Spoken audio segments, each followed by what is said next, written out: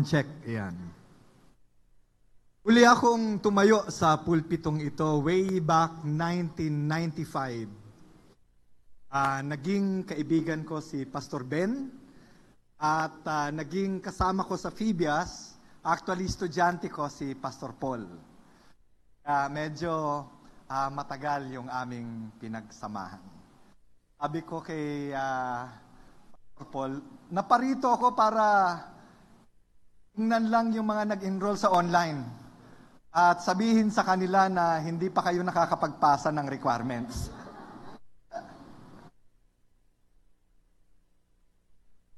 Shall we pray together? Panginoon, salamat sa inyong kabutihang loob, sa inyong pagpapala. Nawa ang salita na maririnig ngayon ay hindi sa akin. Ang mga karanasan ay magturo papunta sa inyo. At ang kaluwalhatian ay maitago sa krus ng Kalbaryo kung saan nararapat doon lahat ng papuri. Sa pangalan ni Jesus. Amen. Slide please. Yung nasa picture na yan, ang pangalan niya ay si Charles Haddon Spurgeon. Siya ay tinatawag na Prince of Preacher nung araw. Early 1900. At the time na ang mga kongregasyon ay nasa 200, 300, yung kongregasyon niya sa London ay umaabot ng 10,000. Ganon karami. So he was a respected preacher and pastor and he was asked, Sir, sa tingin nyo, ano ang mas mahalaga? Ang Bible study o ang prayer? At sa kanya, it depends. Ano ang mas mahalaga sa iyo? Inhaling or exhaling. Hindi po pwedeng paghiwalayin iyon. Pagkat sa next slide, makikita natin na may verse actually na dinidescribe yung both actions ng pag-aaral at pananalangin. Sabi ng banal na kasulatan, if you remain in me and my words remain in you, then anong gagawin? Then you can ask. It is when you study and have the content of knowing who Jesus is. That's when you can pray. And today, I would like to just meditate on the idea, on the basis of our access sa Panginoon. Bakit ba tayo kapag lumalapit, nananalangin o gumagawa ng lahat ng bagay, sinasabi natin parate na we do it all in Jesus' name. No? Tingnan natin yung next slide kung saan nakalagay. Ito yung basihan ng pinanggagalingan ng kapangyarihan at katalinuhan ng isang mananampalataya. Ala ko mababasa ko, so tatalikod ako ng konti. No? For the message of the cross is foolishness to those who are perishing, but to us who are being saved, it is the power of God. For it is written, I will destroy the wisdom of the wise, the intelligence of the intelligent I will frustrate. Then again, but we preach Christ crucified, a stumbling block to the Jews and foolishness to the Gentiles, but to those whom God has called, both Jews and Greeks, Christ is the power of God. Christ is the wisdom of God. Kapag kayo ay nag-aaral ng banal na kasulatan, hindi mo pwedeng tanggalin yung author doon sa tinatawag niyang cultural reference. Katulad sa next slide nito, makikita natin na sa panahon ng Panginoong Jesus, may tinatawag na ethos. Pag sinabing ethos, ito yung pinakamahalaga sa tao, pero hindi niya binabanggit, hindi niya kailangang sabihin. Makikita sa klase ng pamumuhay nila. For the Roman Empire, the standard of what you call most important is what we call power. Kaya from the shores of Arabia to the borders of Spain, almost all of Europe na pag-unite ng tinatawag nating Pax Romana o Roman peace na ang basis ay dahil makapangyarihan yung kanyang military. Hence, sa mga lumalaki sa Roman Empire, ang pinakamahalaga sa kanila ay yung sinasabing makapangyarihan kami. To the Greeks, ang ethos nila ay yung tinatawag na wisdom o katalinuhan. Although the Romans had the power, the Greeks had the mind. Kaya ang universal language ng araw noon was not the Roman Latin, kundi yung tinatawag nating lingua franca na Koine Greek. Ibig sabihin, ang basis ng katalinuhan o ng sanlibutan ng araw ay doon sa virtue ng mga Greek, kaya yung philosophy, cultural reference. And then, meron pang isang grupo na bagaman napakaliit, made a great contribution to the then known world. And that is the Jewish morality o yung code of ethics na meron sila. For a long time, may isang grupo ng mga tao na nagbigay ng parang standard ng appearance of righteousness and morality. Hence, magmula noon hanggang ngayon, even to this day, pag tinanong mo ang taong wala sa Panginoon, kung ano ang pangarap niya sa buhay, it will always be either wealth, or I can have more wisdom, or information, or digital access, or morality, or the appearance of being accepted by all. By the way, binanggit din ni Jesus yun eh. For the pagans, run after what they can eat or drink, what they will wear. Social security, social acceptability, security in life. Yun ang basis. Pero, ang sabi nun, kayong mga Kristiyano, it is the cross, which does not make sense to the world. Why? Pag ikaw ay nalagay sa krus, ibig sabihin, a more powerful person put you there. Wala kang kapangyarihan. Pag ikaw ay nalagay sa krus, ibig sabihin, all your life you made a lot of bad decisions, and therefore you are foolish. And your appearance is unrighteous. Yung cultural mindset, binaliktad ni Jesus.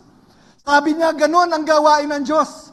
Yung tinitingnan yung kahinaan, kaya kong gawing ipakita.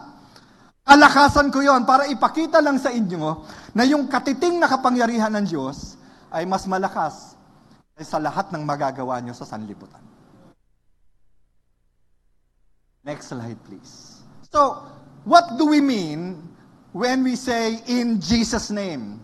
Well, sa Colossians 3:17, in whatever you do, whether in words or in action, sabi doon, do it all in the name of Jesus. So we say, in Jesus' name. Unang-una, pag sinabi mong in Jesus' name, it is a claim of relationship. But as many as receive Him, sabi doon, yung mga tumanggap sa Kanya ay inaring ganap niya bilang Kanyang mga anak. Ano apelyido ng anak ninyo? Hindi ba yung pangalan nyo rin, yung apelyido nyo rin? It means, describes a relationship of a family. Kaya kapag ikaw ay nag-claim na sa pangalan ni Jesus, kiniklaim mo na kami ay pamilya ng Panginoon. Pangalawang slides, pero hindi lang pamilya. In Ephesians chapter 5, dinescribe na iyon na parang mag-asawa. May mga bagay ang anak na hindi alam ng magulang, may mga bagay ang anak na hindi alam sa magulang, pero yung magulang is so close na walang maitatago ang isa't isa sa kanila. Jesus described His relationship more than just family, but a partner. Kaya nga pag nagpakasal kayo, yung dating apelyido ng babae, we are the bride, we accede to the name of Jesus. Revelation, ang sabi doon, mayroong kasalang mangyayari.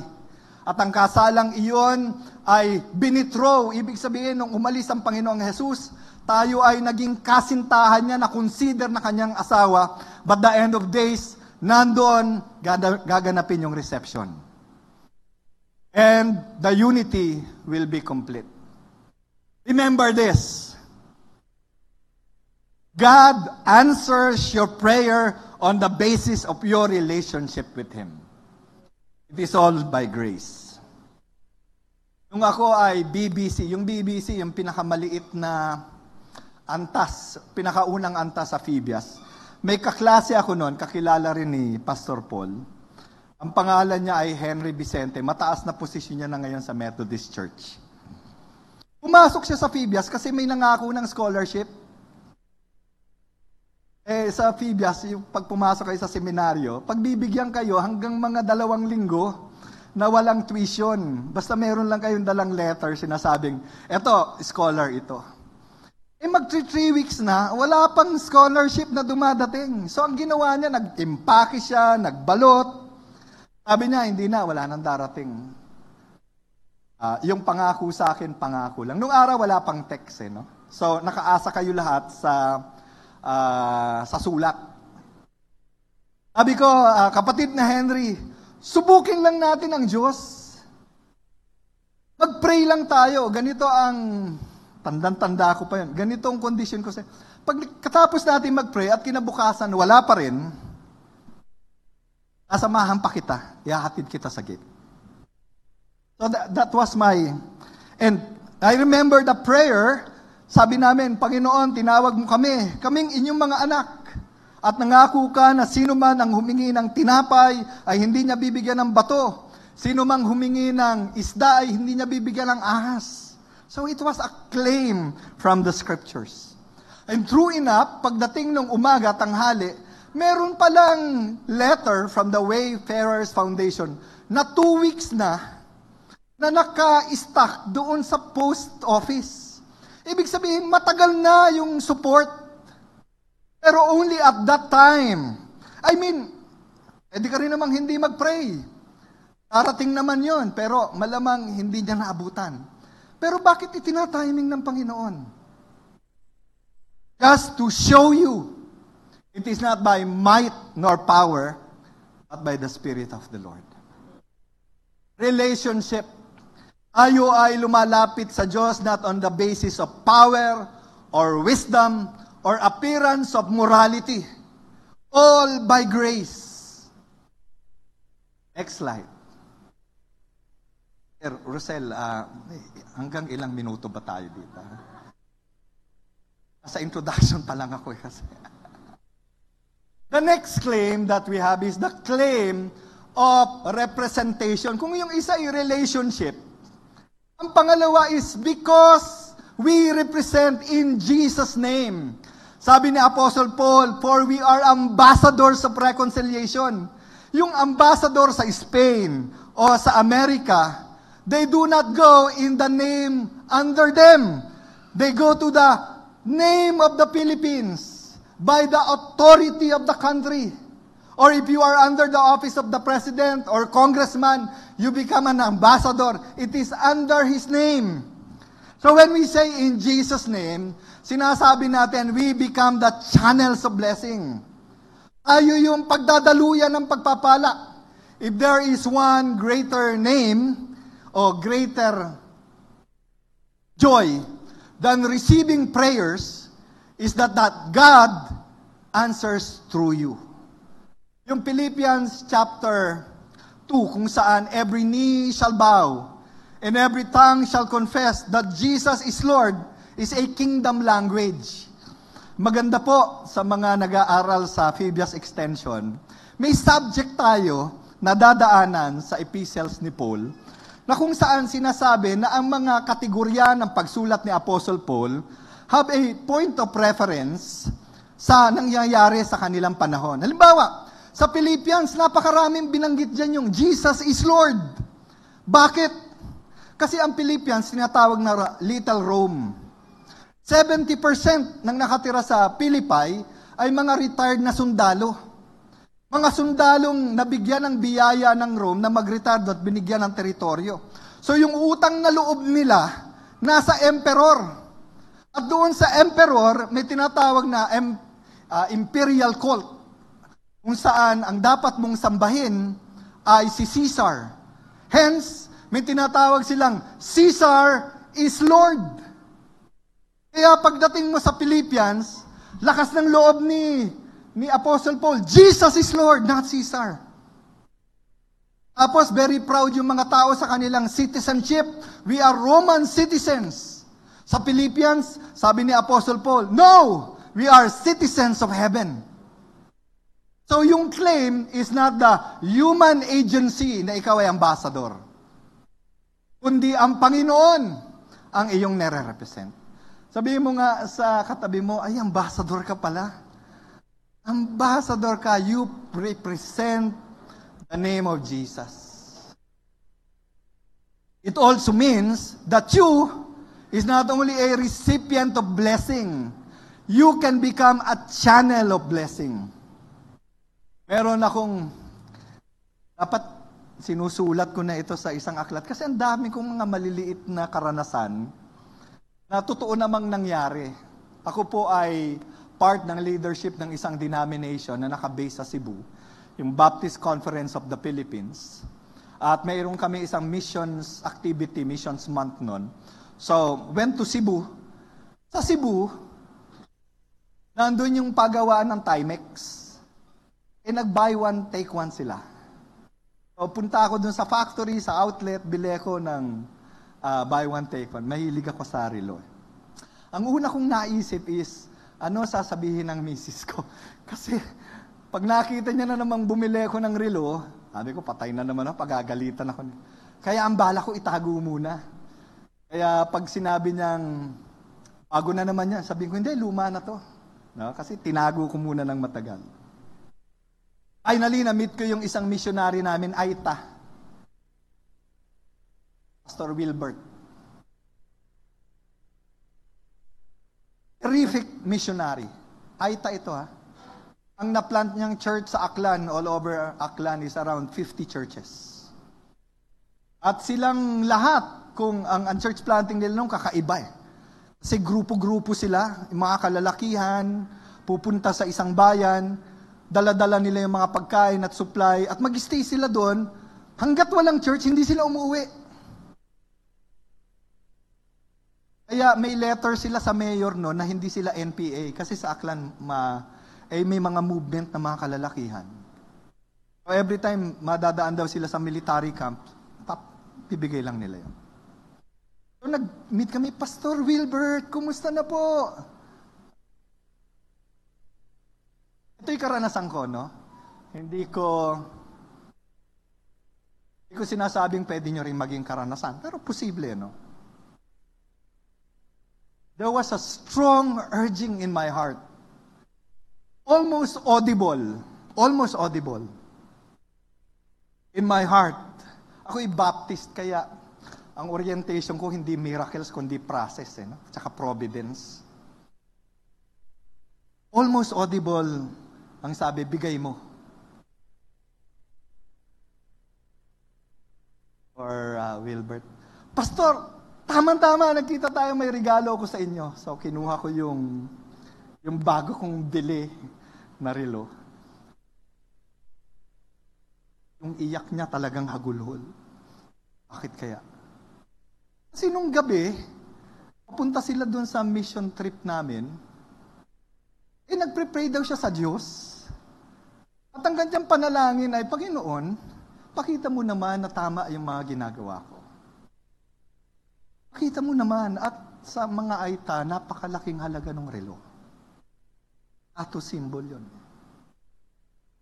Atin, wala gaano. Kaya nung matanggap niya yun, malinaw sa kanya that God was answering his prayers. Kawalan ko yun kasi yung dati kong dalawa, naging isa na lang eh. Pero I became an ambassador of God's blessing. Ito matindi, kasi yung anak, nandun din, Pastor, ako nag-pray din. Sabi ko, patay na. Hindi mo naman pwedeng sabihin, siyempre, sabi ko, tamang-tama, buy one, take one yung nakuha ko. Binigay ko rin, no? Inalisan lang ako ng problema kung ano yung sasabihin ko sa misis ko. No? But, mas maganda yung, hindi lang ikaw yung tumatanggap ng blessing, but you become a channel of blessing. Sabihin mo sa katabi mo, I pray that I will become a channel of blessing to you. Oo, nako, mas masarap yung feeling na ikaw ang pinagdadaluyan ng biyaya ng Panginoon.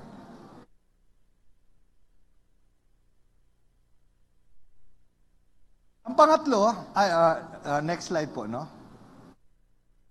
Saan gagaling yung kapangyarihan nung tinatawag nating ambassadorship na ito, no? Again, ito'y cultural again, verses sa Colossians. Yung Colossians, Ephesians, encyclical yan eh. Pag binasa nyo po yung Colossians at Philippians, twin epistle lang tawag dyan. Parang magkakambal sila, di ba? Parang inulit lang. Kasi yung Colossians sinulat sa isang kongregasyon, yung Ephesians sinulat sa pangkalahatan doon sa region. Pero halos isang mensahe. But the language ay tinatawag nating kingdom language. Sabi doon, for He has rescued us from the dominion of darkness and brought us into the kingdom of the Son. So, kingdom language. Bakit maraming Roman garrison dyan? At ito ang maganda, when you study the background, kapag nagkaroon pala ng gera during that time, at yung general sa kabilang banda ay natalo, yung winning empire o yung winning general would travel and meet doon sa gitna ng territory. Nakasakay saan? Sa white horse. Kaya si Jesus sa white horse ang pagbal. At imimit niya yung general na natalo at ang gagawin niya, tatanggalin lahat ng insignia. Tatanggalin yung lahat ng shield. Pagkatapos yung kanyang sword, kukunin, papalitan ng kahoy. At pag nakuha niya yung kahoy na sword, babakliin yun. Yun ang idea ng disarmed. Yung idea na you have now the appearance of authority, but you have no real authority. Yun ang ginawa ng Panginoong Jesus. Ang sabi doon, He crucified the announcement of victory. Nilagay daw doon, iyon ay pag-a-announce na ang teritoryong ito ay akin na. So when Satan tempts us, and he appears to be strong, we say that from the Word of God, you have no authority. Your authority is broken. Ang appearance mo na lamang ay parang espada. Pero hindi na totoo yan sa anak ng Diyos. Hence, we have the power for it. Last slide, please. Next slide. Papo. Ano yung una? It's a claim of relationship, di ba? Ang pangalawa, it's a claim of representation, ambassador ka. Pero, ito ang pinakamalalim na gamit ng in Jesus' name. In Jesus' name means to enter into the perspective of Jesus. I wish all prayers can be answered. I wish all prayers can become a sign. Meron kaming dinalhan sa New Tribes Mission. May project kami noong December, baka pwede nyong i-adapt yung idea. May tinatawag kaming pag-December, Ministry Monito. Bumibili kami ng mga box na transparent. Head ako ng isang organization. Tapos yung mga boxes na yon binibigay namin sa mga anonymous na family. Sa box, nakalagay doon yung picture ng pastor ng pamilya niya. Nakalagay yung size ng sapatos, yung belt, kung ano kailangan. Para pag nilagay namin doon, binigay namin sa pamilya, kung ano yung kailangan ng pastor, iyon ang ilalagay niya. At pagkatapos noon, ay iyon ang ibibigay sa pastor. Pero may mga 25 boxes kami na walang particular recipient kasi mga missionary sa New Tribes. At yung napuntang boxes sa kanila, galing doon sa isang medyo mayamang simbahan sa Paranaque. Ang nakalagay doon, mga brand new na watch, mga porcelas na ginto, no? Sana hindi peke, no? Pero kina-quality control namin mukhang... Yeah. Again, merong isang missionary doon na nung nagbukas siya, kasi pinabubuksan namin, buksan na po natin at tingnan natin yung blessing.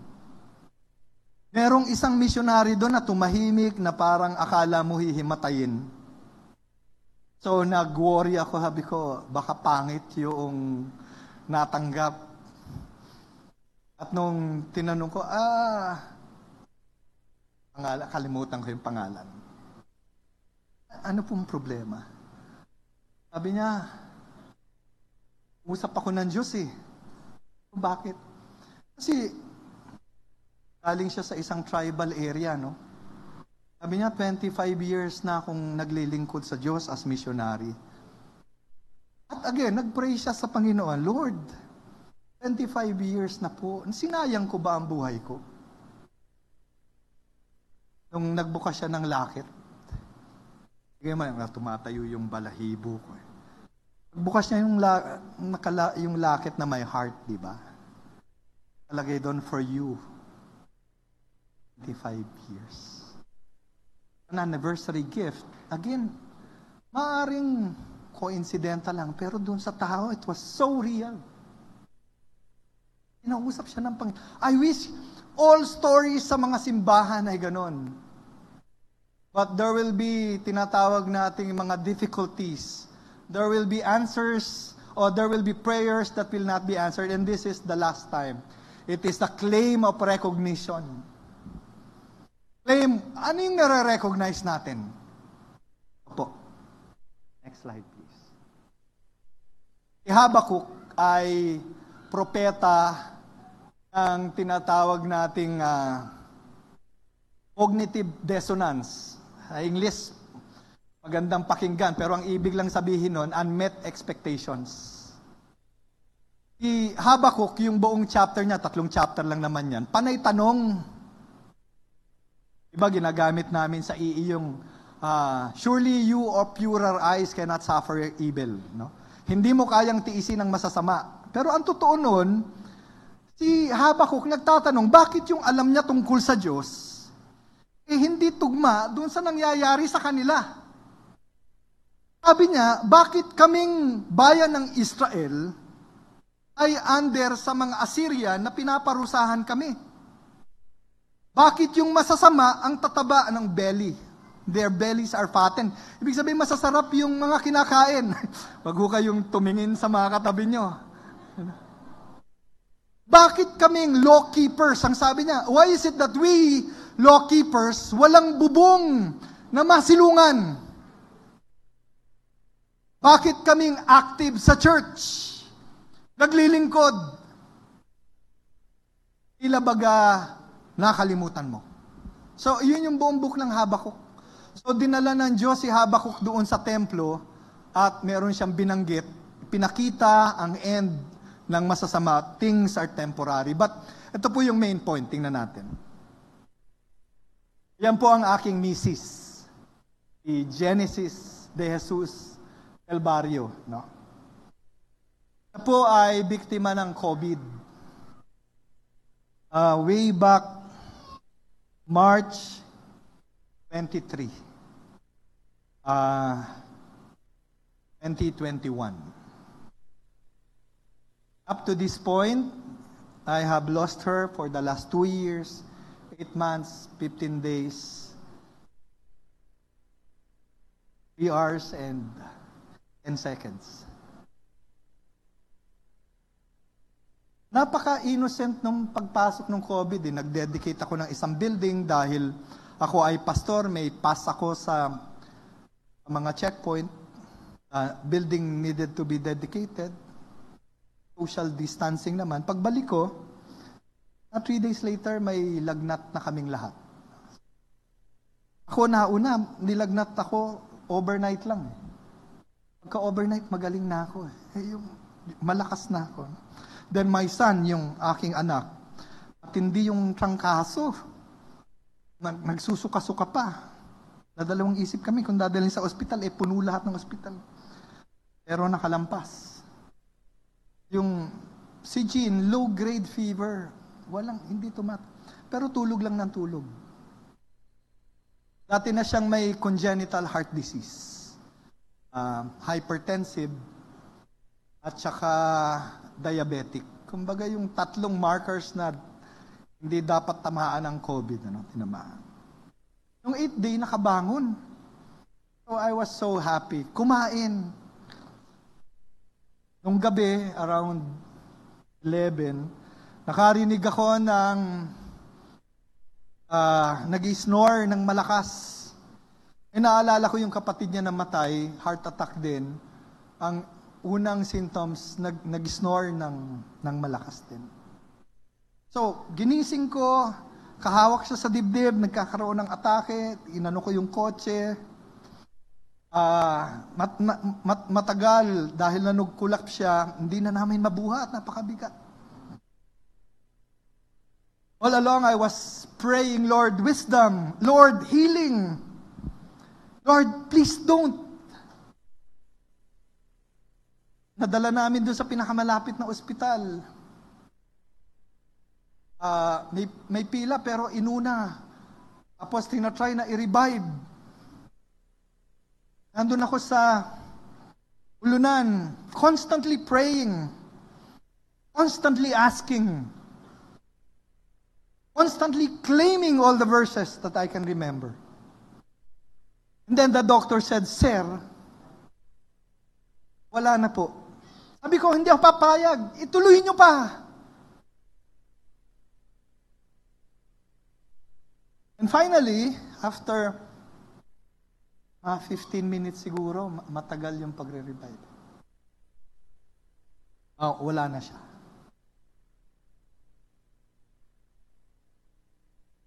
Pinauna ko na yung anak ko sa bahay kasi bawal kami mag-stay doon sa ospital eh. Pinayagan lang ako dahil ako yung husband. Na-realize ko wala akong suot na tsinelas. I was walking kasi wala namang sasakyan from the hospital. I was walking kasi pinadala ko na doon sa samahan namin sa Fabius yung kotse para ibalik na yung anak ko. Ikusap ako doon sa doktor kasi gusto ko sana paglamayan man lang para maalala man lang yung lahat ng kabutihang ginawa ng Panginoon sa kanyang buhay. But sabi ng doktor, Sir, wala tayong magagawa. Ang pinakamalungkot yung nilagay sa body bag, no? Kitang-kita mo, body bag, walang dignity. Walang itsura, walang... And at the time, hindi ako makaiyak kasi I needed to be strong, make wise decisions, kausapin yung ospital. The next day kasi, kukunin kami ng ambulansya dahil exposed kami sa COVID suspect. And true enough, nag-manifest kami na positive parehas. So, kinuha kami. So, hindi ko na nakita. And at that point, I did not question God. Hindi. Pastor ka eh. No. Hindi ako nagreklamo. Process my son. Give thanks. Announce sa mga simbahan, sa mga kamag-anak, what happened. And all of a sudden, the floodgates of why, bakit nangyari, anong nakakapagod sagutin. All along, nandun kami sa Interno. And it dawned on me. Si Habakuk, nung maipaliwanag ng Panginoon sa kanya, ito yung sinabi sa English, no? Pero memorize ko siya sa Tagalog, mas maganda siyang i-memorize eh. Di ko man makita ang mga luntian na maging luntian ng mga tigang na lupa. Di ko man makitang mamunga ang mga igos at halamanan. Hindi ko man makitang dumami ang lahat ng aking mga ari-arian. Datapwat ako ay magtitiwala sa Panginoon. That's what it means to say, in Jesus' name.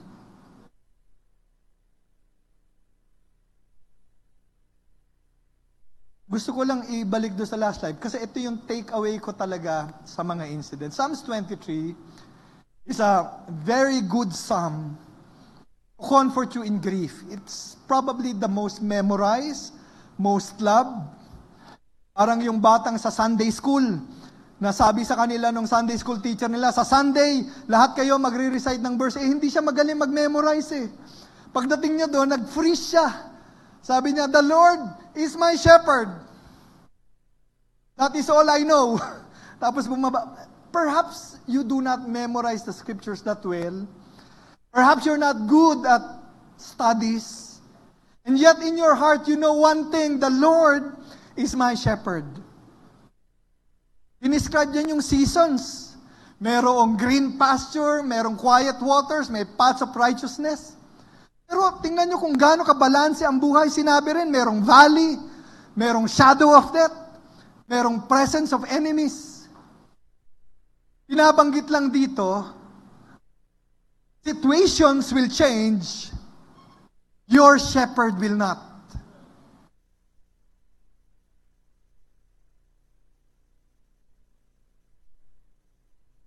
I thought I was okay. 1 month later, nasa church na uli ako pagkatapos ng quarantine. Gusto mong ipakita sa mga miyembro na ang puso mo may galak. Gusto mong sabihin sa mga tao na kami ay sinusustain ng Panginoon. But deep inside, you're lonely and alone. And still trying to process everything. A poem by an American poet said it all. When there is no one to wake you up in the morning, and there is no one to welcome you at night, and there is no one to ask about your coming or your going, and there is no one to give a nod of approval about your day. Someone said, it is freedom. I call it loneliness. Until the Lord showed me something, and I think it was a message for me personally. I did not complain, but I think my heart was becoming hard and cynical. And I was saying in my heart that my grief is so great. Until pinag-speak ako dun sa namatay na doktor, kaibigan ko. Wala, tapos na COVID nito eh. Ang pakiusap daw ng doktor, may cancer, kung mamamatay siya, gusto nila ako mag-speak. During that time, mag-speak ako, nagtatabi ako ng gamit ni Mrs. I was so down. And going to the funeral, I was just praying, how can I comfort others when my grief overwhelms me? So nandun, nakaupo ka, trying to recollect kung ano yung sasabihin. Biglang may tumayo, testimony time. Doktora. Ang asawa niya, pastor. Yung asawa niya, namatay din sa COVID. Biruin mo, doktora ka, namatay yung asawa mo sa COVID, wala kang magawa. Parehas kami ng sitwasyon. Pero hindi lang yung asawa niya namatay. Namatay yung nanay niya kasi isang compound sila. Namatay din yung nanay. Pero hindi lang yung nanay niya yung namatay. 2 kapatid niya namatay din. And then she said this, I could not forget this because I think it was God's message for me. Sabi niya, our grief is great, but God's grace is greater. When there is crisis in life, Christ is there. Hindi ko po alam ang kalalagayan ng inyong puso at ang inyong buhay. But today, when we pray in Jesus' name, you say, Lord, I am related to you. And then again, you pray in Jesus' name, you say, Lord, I am your servant and vessel. And finally, when you say, in Jesus' name, you say today, I may not understand all things. I may be in the valley. I may be in the presence of my enemies. Sa table natin, gusto natin, pamilya lang, kaibigan, ka-church. Pero grabe ang Diyos. Kahit yung kaaway nandun, there is peace. There is power. There is provision. My prayer for you, if you are that in seasons of life, may God's blessings be upon. Tayo ay manalangin. Panginoon, there may be people here whose grief is great and deep, and they are hurting and they are cut to the soul. And they try to be strong. And they try to show others that they are Christians. But you know them. Lord, I pray for that kind of grace. that will welcome even in your table the presence of that enemy. Simply say, you have a wooden sword. You do not have authority over me. I belong to the Lord. I pray for those who are discouraged today, that they would lift their eyes unto the Lord and say, in Jesus' name, I am God's ambassador. I have the highest calling in life. I have the best credential of all credentials. I serve the Lord of Lords and the King of Kings. I claim in Jesus' name all the authority, all the blessings, because, Lord, even when I do not understand, you understand me. I pray all these things in Jesus' name. Amen. Pagpalain po kayo ng Panginoon.